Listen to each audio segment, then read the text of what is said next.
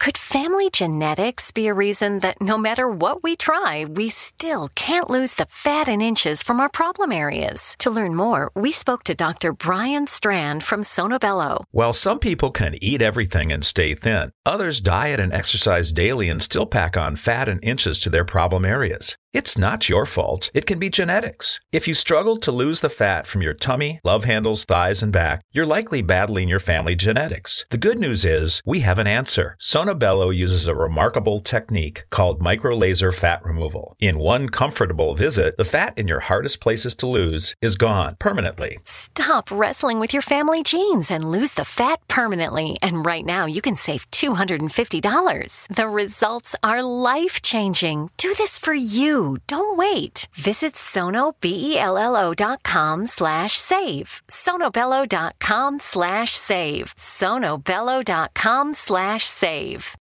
Hi, I'm Flo from Progressive. Being a baseball fanatic like me can be stressful. It's not all sports points and touchdowns. So Progressive is going to help you take your mind off your team for a moment. Instead of thinking about how they missed that goal point score, think about the Name Your Price tool from Progressive, letting you choose coverage options based on your budget, unlike your team that missed the end zone net area. Well, anyway, hope this distraction about Progressive's Name Your Price tool was helpful. It sure kept me from thinking about all those penalty balls. Yay, sports! Progressive Casualty Insurance Company and Affiliates. Price and coverage match limited by state law.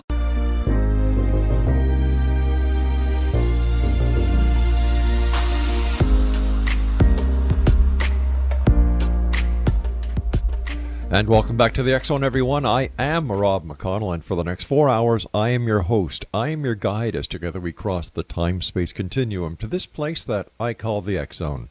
It's a place where people dare to believe and dare to be heard. It's a place where fact is fiction and fiction is reality. And the X Zone comes to you Monday through Friday from 10 p.m. Eastern until 2 a.m. Eastern, right here on the X Zone Broadcast Network, Talkstar Radio Network, Mutual Broadcast Network, iHeartRadio, Simul Radio, and Simul TV. Now, if you'd like to find out about the programming we have available for you 24/7, 365 on the X Zone Broadcast Network, visit www.xzbn.net. And for our broadcast schedule on the X Zone TV channel, which is channel 21 on Simul TV, visit www.simultv.com. Exonation, my guest this hour is Karen Frazier, and Karen writes spiritual, metaphysical, paranormal, and vibrational healing books, articles, and blogs that explore topics such as dream interpretations, reincarnation, life between lives, life after death, energy healing, crystals, ghosts, psychic phenomenon, and the survival of consciousness after death. She is also a columnist for Paranormal Underground magazine, writing a monthly metaphysical column and a dream and symbols column. Additionally, Karen writes cookbooks, nutrition, and reference books, and offers energy healing sessions and classes. Her website is authorkarenfrazier.com. And author Karen Frazier, welcome to the X Zone. Thank you. Tell us a little bit more about yourself, and what was it that happened in the life of Karen Frazier that put her onto this path into the metaphysical? Yeah, it's always an interesting question, isn't it? So for me, I actually was raised in a very kind of a traditional religious background. Right. But I had a father who was a very questioning person. And so while he attended church and made sure that my sisters and I attended church, he also was always kind of looking for things and questioning things. Right. And when I was about 15, he handed me a book by Raymond Moody. And that was the start of all of it. The life, I can't even think of what the name is. It Life After Life, I think. I believe Raymond so, Moody's yeah. first book. And since then, the rest is history. The rest, well, kind of. I spent a long time really struggling with what I considered were fringe beliefs. I come from my education is more of concrete scientific things, but I always had this other side to me, and I just kind of always thought that it was like a fringe fun interest as opposed to anything legit. And then when I was fresh out of college, my first apartment out of college, I actually lived in a haunted apartment. Ooh. And it started to shift then what I kind of always had known I believed, but was denying I believed. Tell us about your first haunted apartment. That must have been a rather exciting experience, if I can use that? It was actually former military housing in Bremerton, Washington, which has a lot. It's a Navy town in Washington State. And so these were just little old, I think they had been like officers' housing or something. And I was actually married to somebody who was in the Navy, and he was a submariner, so he would go out to sea for 3 months. And we were just brand new, newly married, like fresh out of college married. And he went out to sea almost immediately upon moving into this apartment. And so I was there alone a lot, and just really weird things happened. A lot of poltergeist-type activity, like doors would open and close on their own. I would be laying in bed, and I would hear the sink actually go, and the water would start to run in the sink. And then I would hear, and it would turn off. And I would hear footsteps walking across from the front door into my bedroom. It was a tiny little apartment. And I would hear footsteps that would kind of walk. And I'd feel somebody sit down on the bed next to me, and I'd actually feel like their breath on my cheek. Oh, now you're starting to freak me out now. You're starting to freak me out. And they would lean over, and they would whisper in my ear, "Oh, come on. I love you." It still gives me chills today. I mean, and I've done anything paranormal almost you can think of, and that story still freaks me out. Did you ever find out who was whispering sweet nothings in your ear? I guess you can say sweet nothings because you couldn't see anybody, so there's the real expression, sweet nothings. Did you ever find out who it was? Yeah. No, I never did. When my husband came home, there was an event that finally just sent me off of the edge. I went to work, and I came home, and my husband was still out at sea, and the house had been all locked up. And I walked in the front door, and we had this 6-foot inflatable Godzilla because we were 22. Yeah. And it was sitting, it usually sat in the corner of my living room. It was sitting in the middle of my bed. Ooh. Yeah. So you've got this, you've got this spirit who is madly in love with you and likes playing with your toys. I guess. Okay.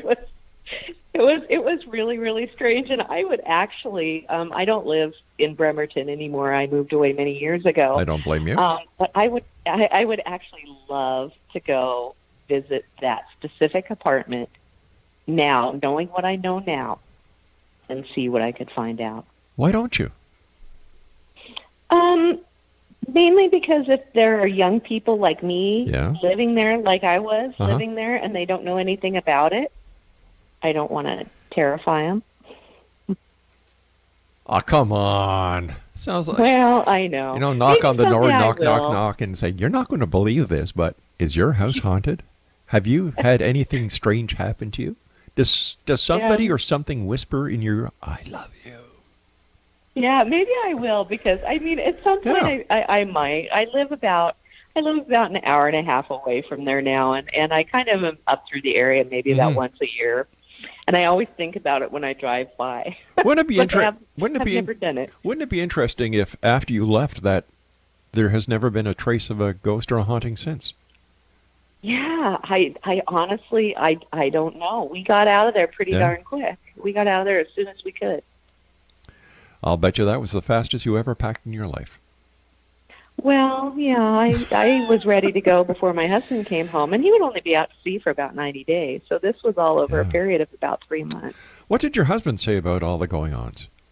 Well, he was a Navy nuke. Yeah. So nuclear engineering. And so he just kind of rolled his eyes at me and thought that I was possibly being over-imaginative because I was living in a place alone for the first time. Because I'd always either lived with my parents or a roommate. Yeah. But does he believe you now with all the work you're doing in the paranormal, the writing that you do, and has had... Different husband. Oh, different. Oh, geez, I'm sorry. I naturally assumed that it was the same one, so my apologies. No. So let me ask you this. No, but it's really funny because my current husband is a former Navy nuke. So I like the smart engineering geeky types because I actually, even though I'm super woo, I'm that way. Let's face it, you like the uniform. Aha! He doesn't wear he can't fit in the uniform anymore. I'm almost certain of it. Oh my goodness! But I have always liked those very analytical kind of geeky. And so my husband is that way. And he kind of rolled his eyes at me in the beginning when we've been together 18 years. My gosh. And in the beginning, he kind of rolled his eyes, but oh no, he's had experiences now, and he believes me. What kind of experiences? And now, have you had these experiences together? Yes. So, well, first of all, I'm sitting up in the haunted room of our house right now, which is my son's former bedroom, and it's my energy healing studio that I work with clients in. And so this has always been the haunted room, and we've had all sorts of things happen up here. Be sitting downstairs when my son was at school or whatever, and hear his desk chair roll across the floor, and yell, "Knock it off!" and hear it stop. Yeah. Just little things like that. And then I have a lot of, you're probably shocked to hear this, I have a lot of psychic friends, and a lot of them have come in and said, we've got somebody living upstairs in that room, don't you? And I just, I mean, they're here. It's fine. We've got to take a commercial break, but I must say that you certainly have a knack for picking haunted locations, don't you? I do. All right, you and I will return on the other side of this message. And Explanation, our guest this hour is Karen Frazier, and she is an author. Her website is authorkarenfrazier.com, and Karen and I will return on the other side of this very short break as we continue talking about the world of the paranormal and the science of parapsychology right here in the X Zone from our broadcast center and studios in Hamilton, Ontario, Canada. If you would like to send me an email, xzone@xzoneradiotv.com, and for the latest edition of the X Chronicles newspaper that you can read with our compliments. We've been publishing it since 1990, January 1990. Each and every month, you can go to www.xchroniclesnewspaper.com. We'll be back on the other side talking more about ghost hauntings and energy healing here in the X Zone. Don't go away.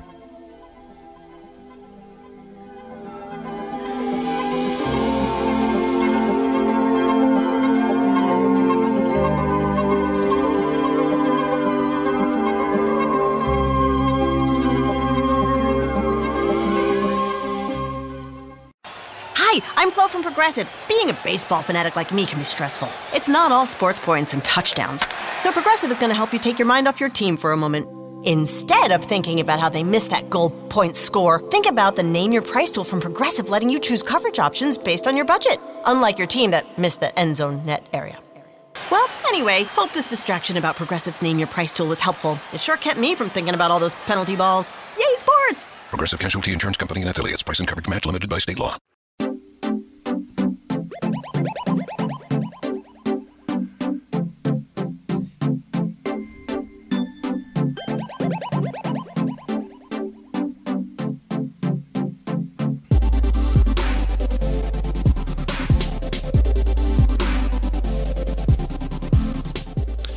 Exonation, Karen Frazier is our special guest, and we're talking to Karen about, oh my gosh, so many things.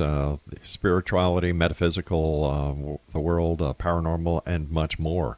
Her website, authorkarenfrazier.com. So Karen, how did you end up leaving one haunted house, ending up in another haunted location? And is it possible that you brought the spirit or the ghost with you? Well, I haven't had a ghost tell me, he's loved me in almost like 30 years. Oh, really? Oh, okay.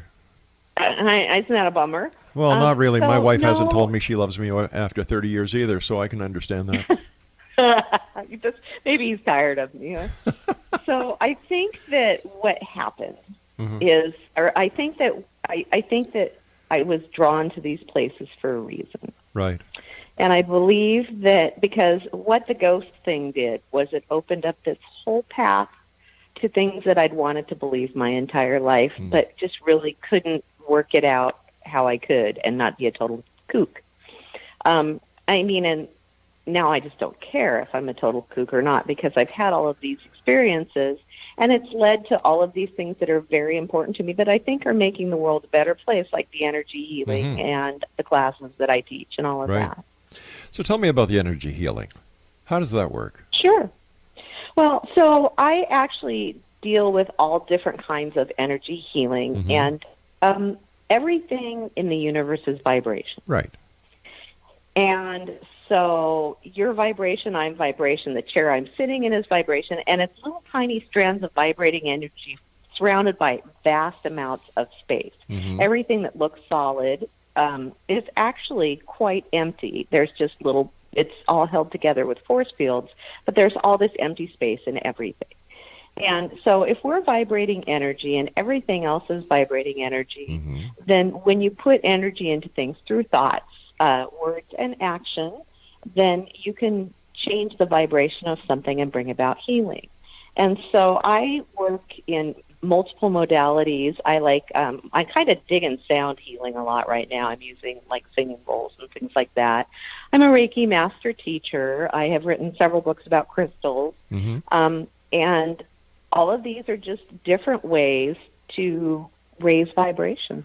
All right, tell us about Reiki, because everybody hears about Reiki and people that are Reiki masters, but what is the principle behind Reiki? How does it work? Well, Reiki is just universal energy, and Mm-hmm. just like any other form of energy healing, Reiki, we channel universal energy through us, through our hands, and the person, I'm actually not doing anything. I'm putting my hands on my healing partner, and the healing partner is drawing that energy into them. They are choosing to do that because they're vibrationally ready for something to change. So Reiki is Japanese, Mm-hmm. as you can probably guess from the name. It's been around for centuries, although in the West, it's actually relatively recent, like the last 100 years or so. Everybody who practices Reiki in the West, at least the form that I do, the Usui Ryoho Reiki, they do it, it's all gone through, can be traced through one woman in Hawaii named Hawayo Takada, who was tuned by a Reiki master in Japan, Mikao Usui. So that's a lot. I know that doesn't really matter to most people, but so it's passed down through this lineage Mm-hmm. that can be traced to one person, and it's proliferated in the West. And basically, anybody can become attuned to Reiki. You just need to have a Reiki master teach you the principles and attune you to the energy, and then for the rest of your life, you can channel Reiki life force energy. And it's up to the people that you work with whether they choose to draw that in or not. And if they're here to see me for a Reiki session, or if they ask me for a Reiki session across distance, Mm-hmm. then it's their intention then to have healing. And so basically, there's a principle called entrainment in energy healing. It's actually, it's a physics principle. There was a guy who was a Dutch guy. His name was Christian Huygens. And I'm probably pronouncing it wrong because there's like 2 U's and an N and Right. several Y's. And but he discovered back in like the 1600s that he put 2 pendulum clocks side by side on the wall, and they started out ticking at different rates. Mm-hmm. So the pendulums weren't swinging together, and as they spent time together on that wall, within a few minutes they were swinging together. And that's called entrainment. Basically, when 2 objects at different frequencies are placed in proximity to one another, they kind of meet in the middle and adjust their frequency so they vibrate together. And that is the basis behind all energy healing. When you place someone in proximity to something that has a higher vibration, Mm-hmm. the 2 meet in the middle, and the vibration of one raises, the vibration of the other lowers. Wow. I can understand that if you're working with someone at your healing room. But how does that work long distance? You're not able to touch the person, so how do you channel the energy, and how does that work? Well, I guess, so I don't believe, I believe that space and time are constructs that we have that are part of an illusion that we live in. Oh, hold on here. All right, so you're saying that this is not a reality that we're living in, it's an illusion? I think we live in the Matrix. Okay, so how can Yeah. I be talking to you then if this is an illusion? Well, because we have all agreed to buy into this illusion when we came to be incarnated in the human body, when our spirits came to be incarnated in the human body. We all agreed to buy into the illusion so that we can have certain experiences and experience ourselves in certain ways so that we can know ourselves. Because if all we ever live in is in this kind of space of love and joy and peace and floatiness and all of that, how do we ever understand and appreciate that unless we allow ourselves into the experience of relativity and the full spectrum of... That's a wonderful thought, but how do we prove it? Well, gosh, if I knew that, I would have at least another book, huh? Yeah, but my question is that it's a wonderful picture that you just gave us, and I think everybody would love to live in utopia. But how do we know that this is a false reality that we're living in, that we signed a contract or we knew what we were getting into, that we actually left a utopian civilization or lifestyle to come here and be battered around on Earth? How do we know that? Well, I don't know that we can know for sure, but there are certain things. People have experienced it in meditation. People have experienced it in astral projection and astral travel. And then also there's a form of regression hypnotherapy called Life Between Lives hypnotherapy that has allowed people to understand and have that experience where many people in various cultures and very far removed from one another have followed the hypnosis protocol and had very similar experiences. And so that's not proof as far as, it's not scientific proof, but it's certainly a body of evidence that makes you think that it could be a possibility.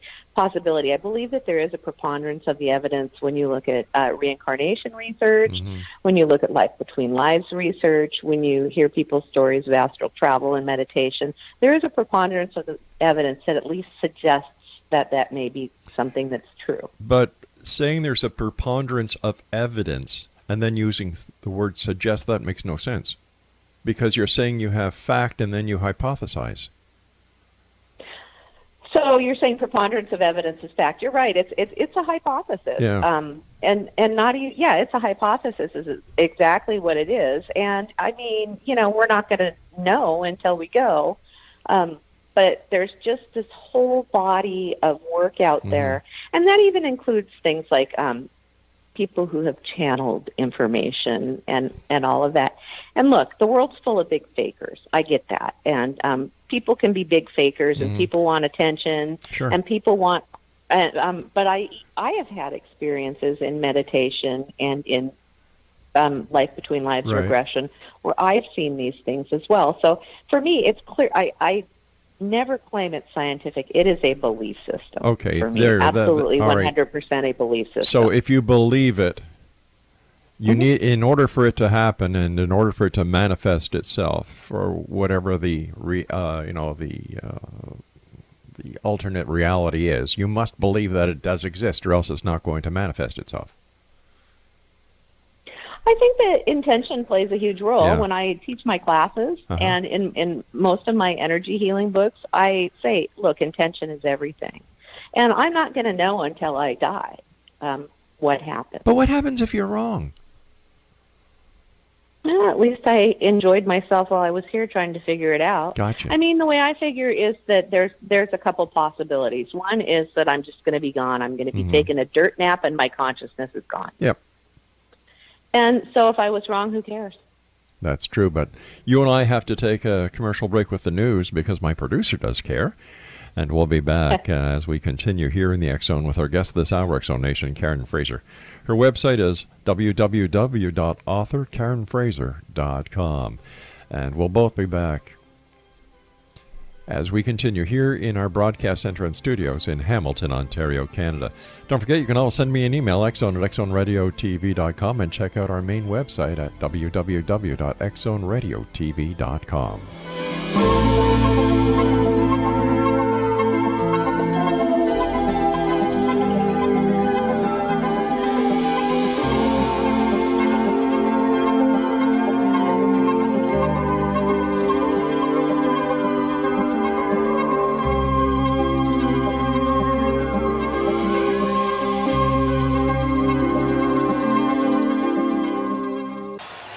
I'm Flo from Progressive. Being a baseball fanatic like me can be stressful. It's not all sports points and touchdowns.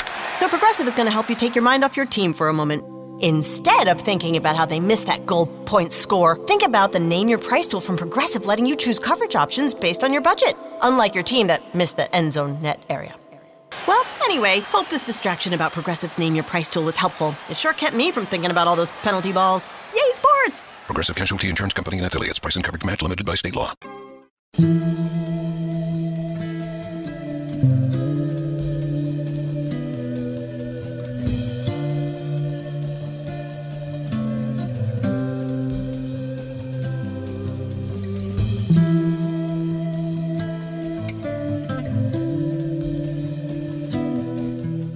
Exonation, my guest this hour is Karen Frazier. Now, Karen writes spiritual, metaphysical, paranormal, and vibrational healing books, articles, and blogs, and explores topics such as dream interpretations, reincarnation, life between lives, and life after death, energy healing, crystals, ghosts, psychic phenomenon, and the survival of consciousness after death. Her website is authorkarenfrazier.com.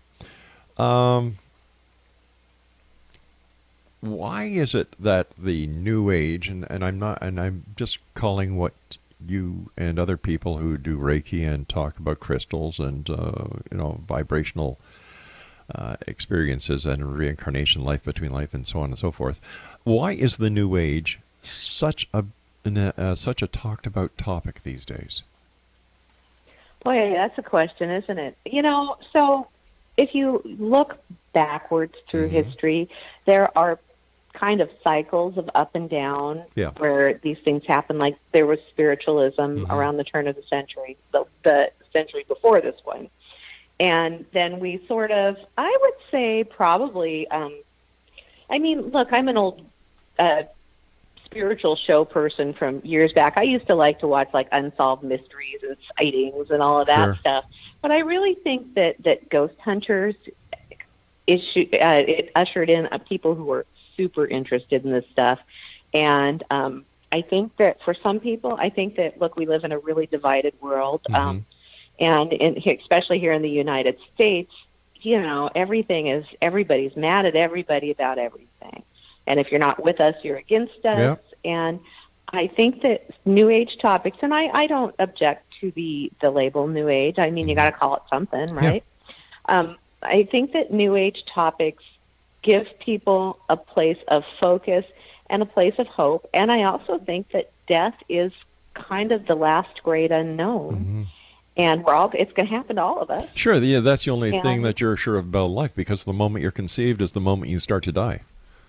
Yeah, exactly. Yeah, it's a stark reality. That people are aware of that. Yeah. And I think people are afraid of that.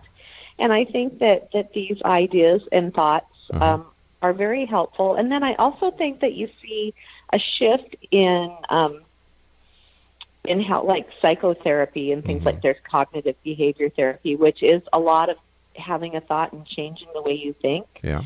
And I think that there's a shift in those practices as well that somewhat aligns with an interest in these New Age topics. Plus, crystals are just super cool and pretty. Yeah, that is true. That is true. Yeah. Does the New Age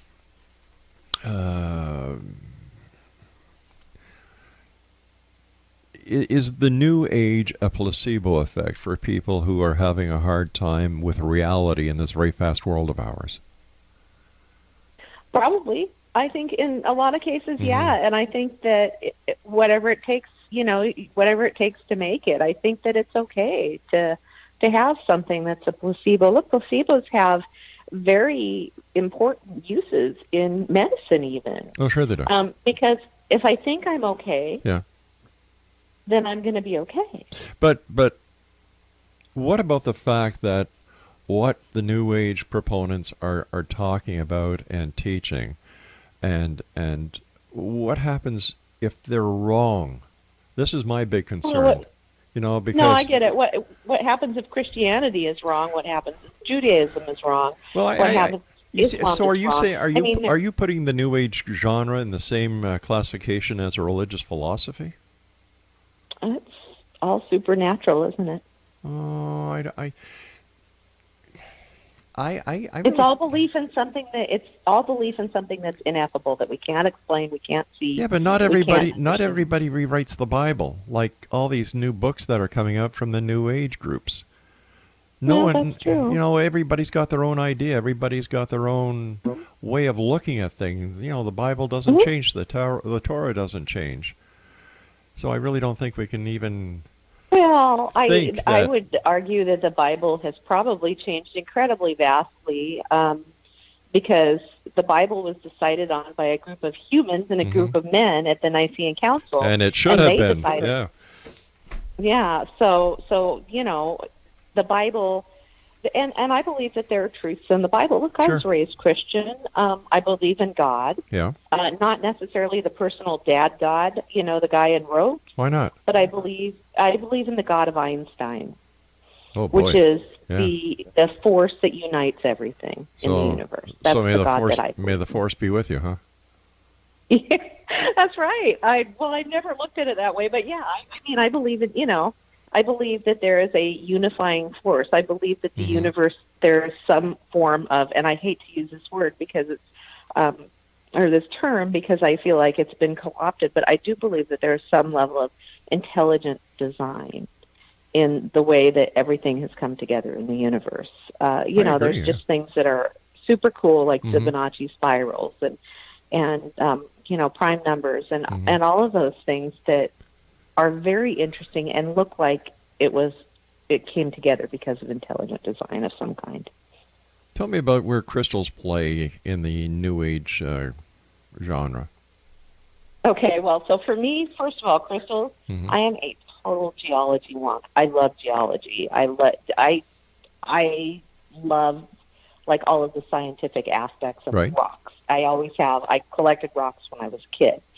So crystals are very popular right now, just crazy popular right now. My son was saying that somebody was teaching crystals classes on his college campus. And so I think crystals have always been kind of considered fringe and kooky until the last several years. And again, crystals are just a vibrational thing. Crystals have a certain vibration within them, and different crystals have different vibrations because the earth vibrates. Crystals come from the earth. And so when you put a crystal near something that's vibrating at a lower vibration, the vibration of whatever you put them near changes. And it meets the crystals in the middle. And so for me, it's just that simple. It's still just a matter of vibration. But also they're super cool and they're really pretty, and I like to have them around because I like to look at them. Okay, so how would they be used within the New Age world? Well, they're used in a lot of ways. So that's actually the subject of my next book that I have coming out called Crystal Alchemist, that talks about the various uses for crystals. People wear crystals in order to perhaps set an intention or to change their frequency or vibration. People place crystals in their spaces, either in grids, which are just geometric arrangements of crystals, of various crystals, around where they live in hopes of raising the vibration of the places where they live and work and play. You can buy soap with crystals in it now if you want to wash yourself with them. So you can use them in any way. And essentially, look, for some people, they're just a reminder. I have a crystal I wear around my neck. I look at it, and it reminds me that I want to speak my truth. And so it can just be a simple reminder of an intention, or it can be a vibration that works within my vibration and helps me choose something different. It just helps you make yourself a better person. Yeah. Yeah. Let's talk, if we can, about survival of consciousness after death. Yeah. Go ahead. Tell me about it.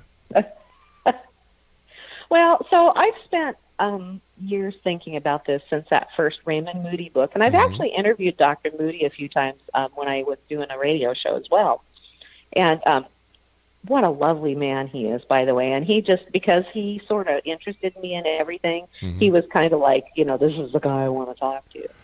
And so he was the one who really first got me thinking about survival of consciousness about death. Because when I was younger, when I was in my early teens, I was the kid in Sunday school that the Sunday school teacher didn't like very much because I always had questions. And the questions weren't always easy things to answer. How could somebody who's never had sex have a baby? Things like that. I would ask those questions and usually just, kind of get shuffled to the side. Mm-hmm. So up until when I read the Dr. Moody's book, yeah. I hadn't believed that consciousness survived death. I believed that I probably would be gone and that would be it, and it would be peaceful because I would be gone. There would be nothing left of.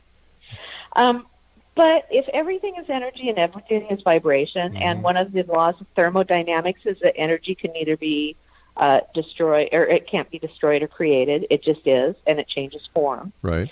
So that means that if I'm all energy, which I am, and my energy can neither be created nor destroyed, then when my body dies, something still happens to that energy. But how does that energy stay together to form the I don't know that it does. Well, then how is your essence maintained within that energy field? I think it's maintained in every single strand of energy. I kind of look at consciousness as the ocean. If I dip a cup of water in the ocean, that cup of water now has an identity as a cup of water, right? Mm-hmm. When I dump it back in the ocean, the water disperses, but it still has the memory of being that cup of water. You and I have to take our final break. Please stand by. X-Zone Nation, Karen Fraser is our guest this hour. Her website is authorkarenfraser.com. This is the X-Zone. I am Rob McConnell. I'll be back on the other side of this break as we wrap up this hour from our broadcast center and studios in Hamilton, Ontario, Canada. Don't go away.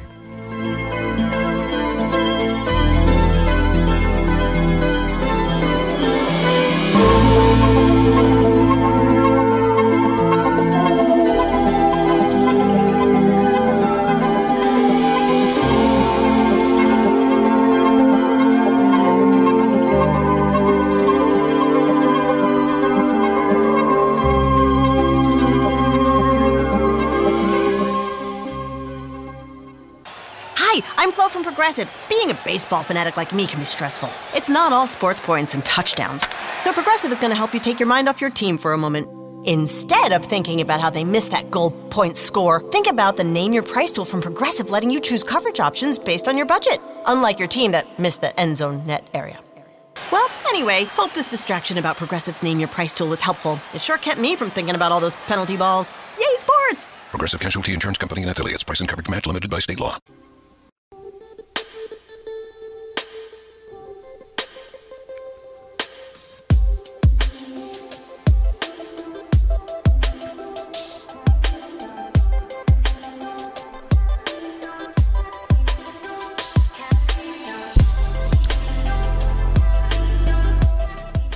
And X-Zone Nation, Karen Fraser is our special guest this hour. Her website is www.authorkarenfraser.com.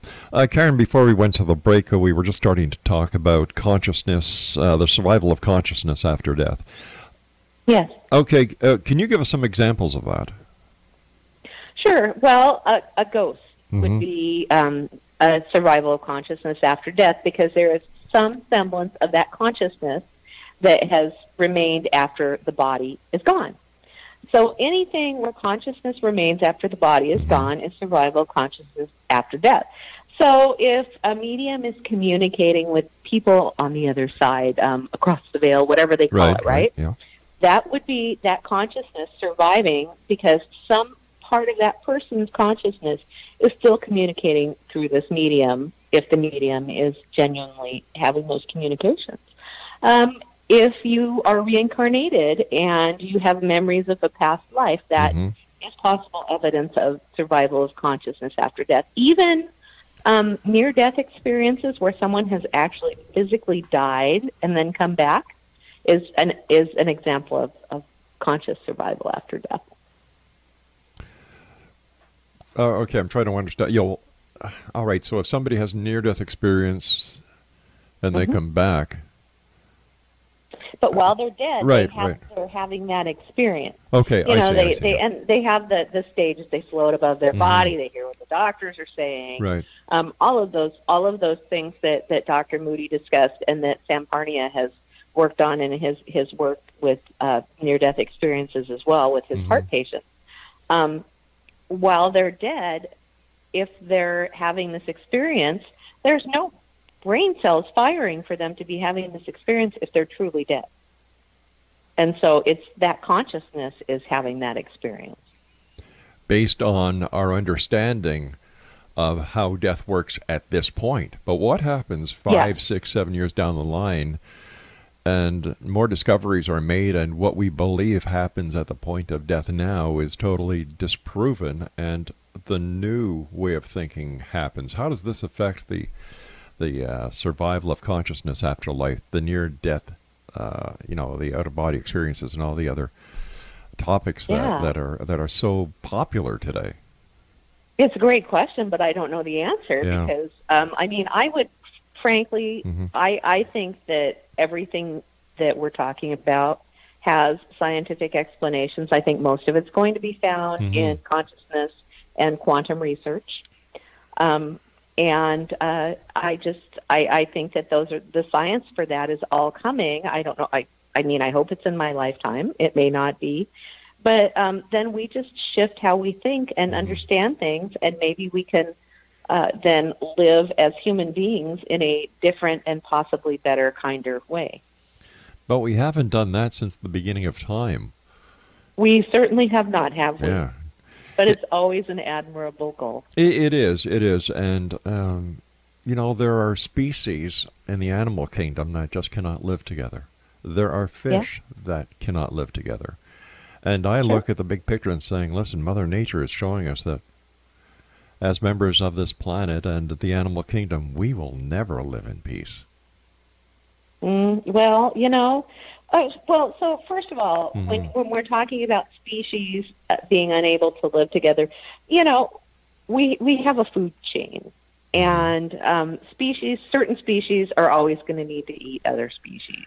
And, plants are a species too, and they're a living thing too. Yeah. And the bottom line is bodies need nourishment, whether it's plant or animal. Yeah, but I'm not talking about eating each other. I'm talking about living together.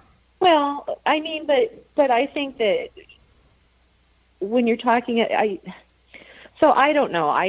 Animal consciousness is something entirely different, and I can't really speak to it because, I think my dog understands what I tell her. Sure. I agree. So I know that there's some level of consciousness in animals, but I think in humans it's a different level of consciousness. And I think that we can, but I'm also, an incredible optimist and probably tend to be somewhat, I'm willfully naive in that I want to believe that we can find our way as a species and be kinder to one another and our cohabitants on Earth and our planet and everything else in the universe.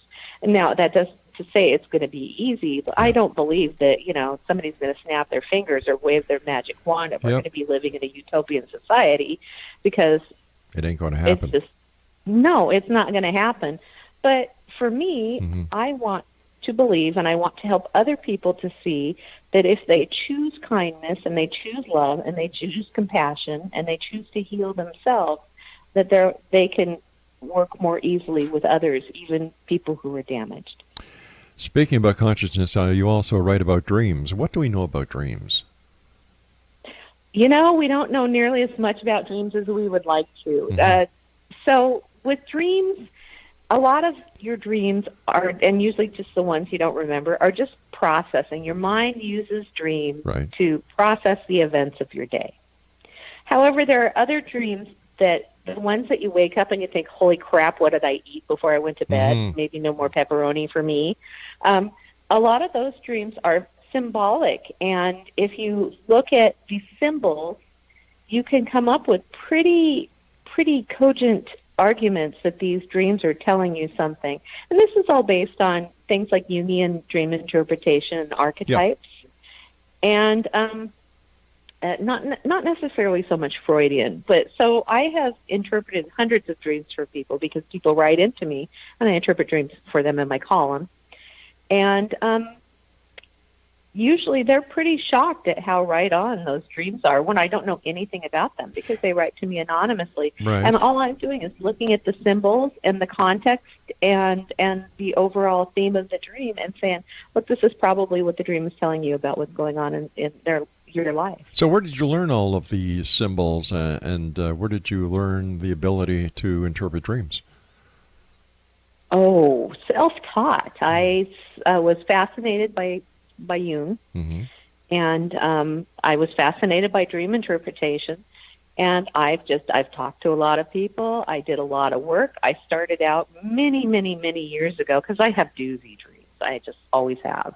And I started out many years ago just working with a dream dictionary and interpreting mine. Mm-hmm. And over the years, it became something that became second nature to me. And so soon my friends started asking me about it. Uh-huh. And so I've been interpreting dreams since I was in my 20s. But I did my own in my teens. But if dreams are so individualized, reflecting the processes of a person, what happened during the day, the symbol of a horse in my dream may have a totally different meaning in your dream. So how do you justify taking these dreams and applying one central method of doing it and telling these people what their dreams are about?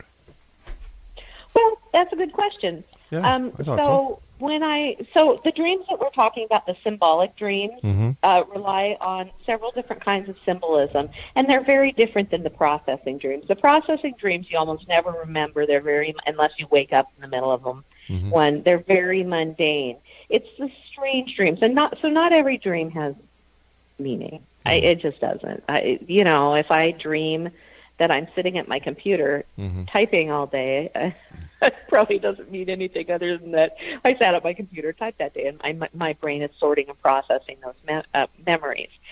But Jung and also Edgar Cayce and several other people in the area of dream interpretation believe that there's this universal symbolic language, and it comes from personal symbolism, tribal symbolism, societal symbolism, and then overall symbolism. So you and I may have very different symbols based on our different backgrounds. Like you live in Canada, I live in the United States, although I live very close to Canada. And so you may interpret a maple leaf as something different than I interpret a maple leaf as, for instance. But then there are also these overarching themes. And so I have actually written a book because I would prefer people interpret their own dreams rather than asking me to do it. Because I wouldn't have a very good column then, but because I think that personal symbolism does play a huge role in dreams. And so I actually wrote a book. It's called Dark of Night and the Light of Day, and it actually walks people through this process of first looking at personal and tribal symbolism before they look at broader symbolism. But the symbols that we have in dreams that are universal are very similar to the symbols that psychic mediums say that they see a lot of times when they're communicating with the other side, too. Interesting. And Karen, I want to thank you so much for joining us tonight here on the X Zone at X Zone Nation. If you'd like to get more information from our guest or about our guest this hour, Karen Frazier, her website is www.authorkarenfrazier.com. And I don't know how many times she said, Craig, that, that's a good question. That means a guest needs a couple of seconds to formulate an answer because they weren't expecting that kind of question. Just imagine that. Asking a question that they're not ready for. Now, how do you interpret dreams for somebody else? Makes no sense. But that's the entire New Age genre. Nothing in it makes sense except one thing. People write books. People make money.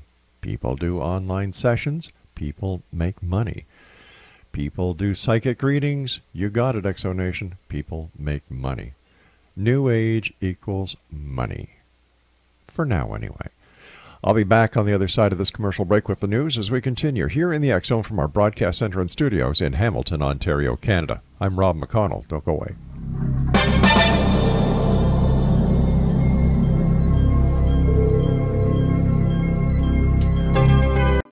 Help Jews in Poverty at helpjewsnow.org. Your $25 gift today will help provide a life-saving food box to Jews in need. Be a blessing right now. Visit helpjewsnow.org. That's helpjewsnow.org.